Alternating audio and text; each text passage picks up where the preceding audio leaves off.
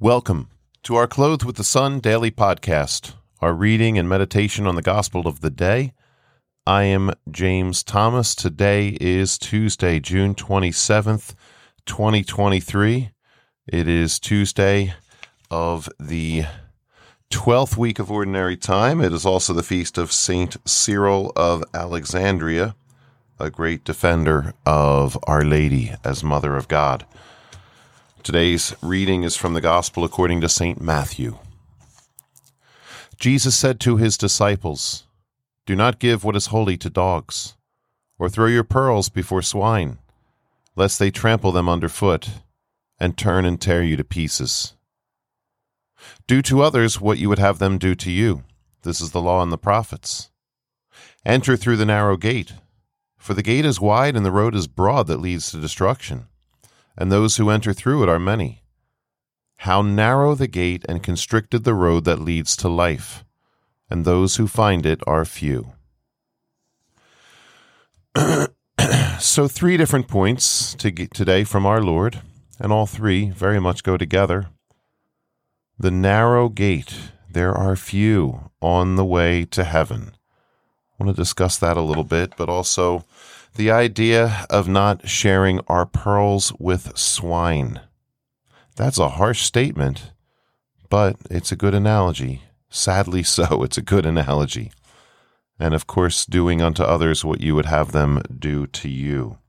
The law and the prophets, and this is the thing that gets us through that narrow gate, by simply living this commandment, meaning the majority of people are not doing this.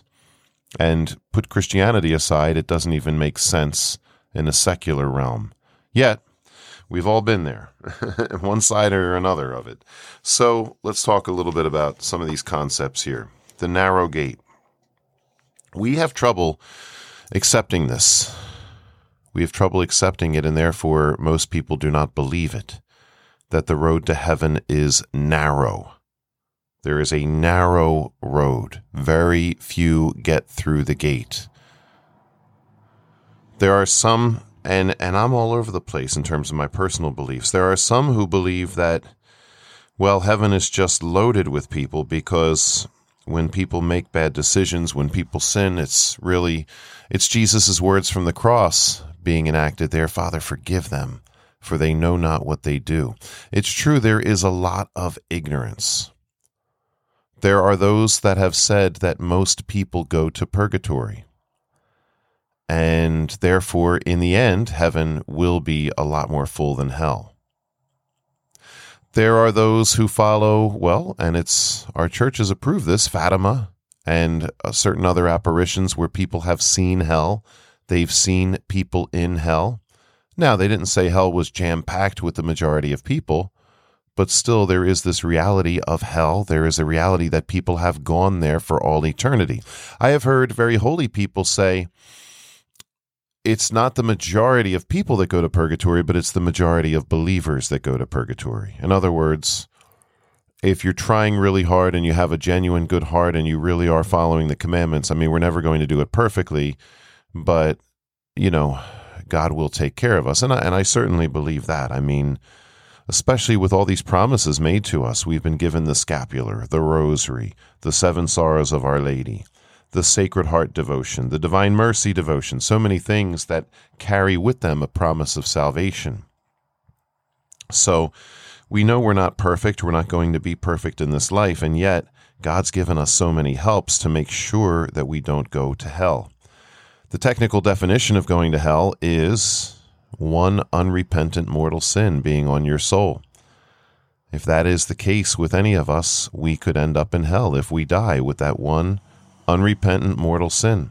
I mean, look at how many people nowadays go to church every other week or once a month or once a year. That's tons of mortal sins. Yet, is culpability lacking more and more for those people that weren't raised in the faith? See, like I said earlier, we have trouble with this idea of the narrow gate because we live in a post-Christian society where everybody thinks that they're still Christian even though they're not following it. So people imagine these floodgates because they look at the church at Christmas time, which, by the way, the past couple of years, it's even been empty then.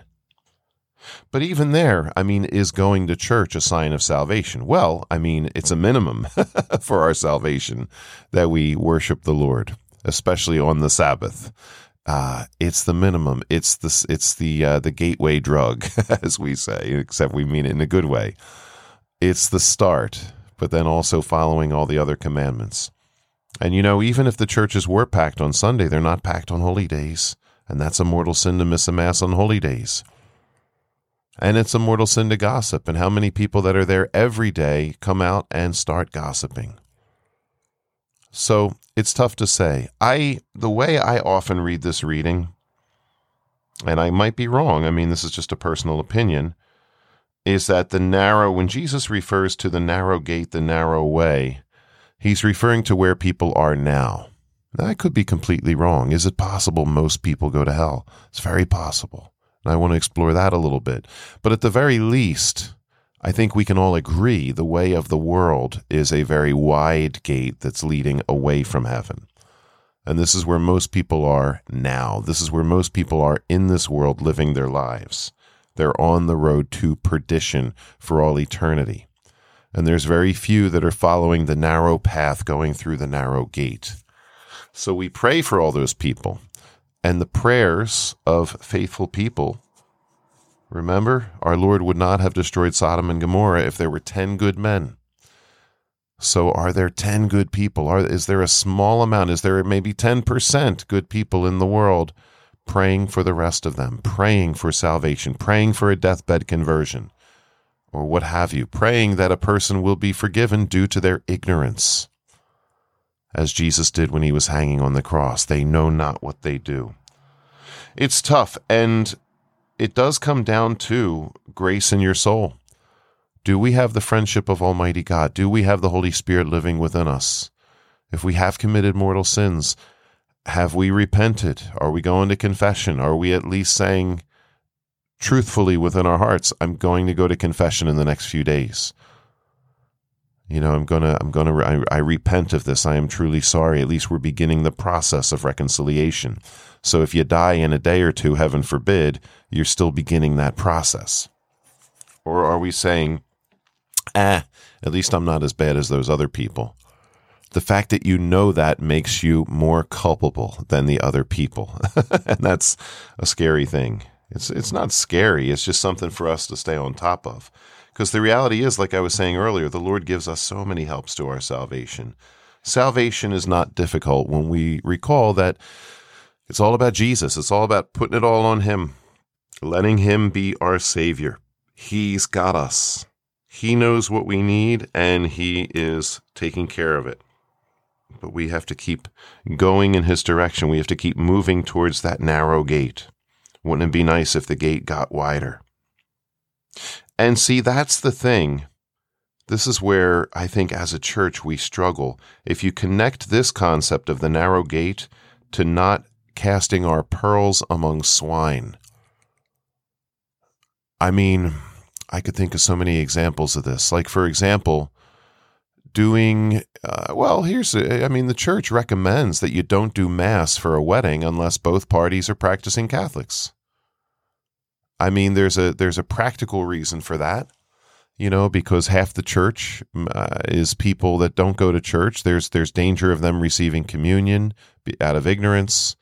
So yeah, the church forbids wedding masses for a Catholic marrying a non-baptized person, but it recommends you don't do a wedding mass for a Catholic marrying a Protestant. And it's really just in deference to the other people. You want to go to Mass Sunday. See, a lot of people going that are Catholic are like, I'm not going Sunday, so can't you give me the bread? So frustrating. So, and then even when you have two Catholics marrying, if they refuse to go to confession, if they refuse to actually live their faith as they're getting ready, if they refuse to stop sleeping together as they're getting ready for marriage, if they refuse to start going to Mass as they're getting ready, then really, I mean, the priest, it's a tough one because you hear all kinds of different, some people say, well, give people the benefit of the doubt. Other people say, well, no, the priest is the custodian of the sacred things, the sacred objects, especially the Eucharist more than anything. And the priest does have the right to say, well, I'm not giving out communion today. He does have that right. And therefore, for this wedding, we're not going to have Mass. We'll have a nice ceremony. This is an example. We hate to call people dogs and swine, but this is what Jesus is referring to, not giving holy things to people who are not in the narrow way. Not just, and this happens all the time. We cast our holy things among people and things and places that are far from holy. And it's not about judgment of the person. It's about judgment of the acts, judgment of the circumstances. Another thing I can think of, and like I say, there's millions of examples of this. I want to get into another quick little topic with this, but here's another one. Having Mass in school. The majority of those kids don't go to church. The majority of those kids are not, and all right, with little kids, okay, culpability is lacking, but when you have a high school and the majority of those kids, not only are they not going to church, but they're living sinful lives, and yet we're just going to have Mass like it's normal. Oh, this is what we do. We're Catholic. Let's have Mass. Let's give out communion. You don't even know who's coming up to communion in those situations because so much of that school, never mind not Catholic, I mean, the Catholics aren't practicing, and then you have all kinds of people who aren't Catholic, and they're talking all through the Mass, and a lot of times the teachers don't even understand that you need to keep the kids quiet and reverent because of the sacredness of what's happening up on that altar. So my suggestion would be, we need to evangelize those kids. You don't evangelize with the Mass. The Mass is the source and the summit. It's true, Mass can be an evangelization tool, but not when you have 80-90% of the people in the room not in the state of grace, not practicing, and you're just going to throw Mass at them. Okay, everybody, sit still, fold your hands. We're having Mass now. And everybody go up to communion. It's wrong. So, maybe there's a way to evangelize those students without forcing everybody to receive communion, without forcing everybody to have Mass. It's different. I've done a lot of high school retreats where maybe I have 20 or 30 kids in front of me, and then we can prepare them for Mass. We can have priests come in to hear their confessions. We can teach them how to pray the Mass properly. That could be a good portion of the retreat, just teaching them the value of this great sacred gift they've been giving and preparing their souls. And being that they are young people, they're more open to it than adults are. And there's a greater chance of innocence there, when it comes to this bigger picture. The other thing I was going to say about not throwing to dogs what is holy is just, it's about boundaries. You are holy. I am holy in some ways. And so do we just allow ourselves to be walked all over? It's true, we make ourselves the servant of others, but Jesus had healthy boundaries. Jesus didn't just, throw himself out there to be trampled upon. Jesus got away from the crowds very often.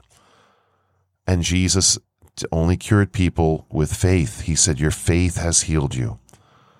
He didn't cast his pearls among swine.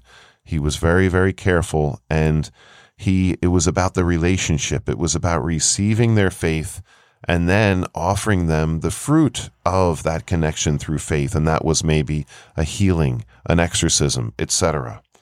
Things that he gave them. So we all need to work on boundaries, loving ourselves before we love our neighbor, treating others as we would have them treat us. Do we know how we want people to treat us? Especially regarding the sacredness of our person. This applies to modesty. It applies to so many things. And anyway, going to wrap it up here. But as we celebrate today Cyril of Alexandria, we remember Our Lady being the Theotokos. He defended this in the 3rd and 4th century. That at the what was it? No, it was the 5th century, wasn't it? Wow, I'm forgetting my stuff here. It was the council in 431, where Mary was officially declared to be the Mother of God. And this has to do with Jesus' divinity. It was against, I believe, the Nestorian heresy. I just forget which council it was. Was it the Council of Ephesus? Anyway, it wasn't the Council of Nicaea. I think it was Council of Ephesus, yeah. where Mary being declared mother of God means Mary is the mother of the person of Jesus, who is both God and man. She did not produce his divinity, but really, does a mother even produce humanity? No, she's the physical source of it, but God is the one working this miracle through every mother. But in the case of Mary, there's a special miracle going on, and that is Jesus, God Almighty, being born of her, from her, taking his humanity from her, and now God Almighty has given himself a mother. And so it's an amazing mystery about her. It's also an amazing mystery about our Lord, that he is both God and man. He has fully become one of us. And talk about the great humility. Jesus does not cast his pearls before swine, yet he becomes a servant to us all. He shows us the ultimate humility, and he asks us to open up our hearts to strive for the narrow way. So let us all this day strive for that narrow gate. Let us open up our hearts to our Savior. God bless you. Have a great day.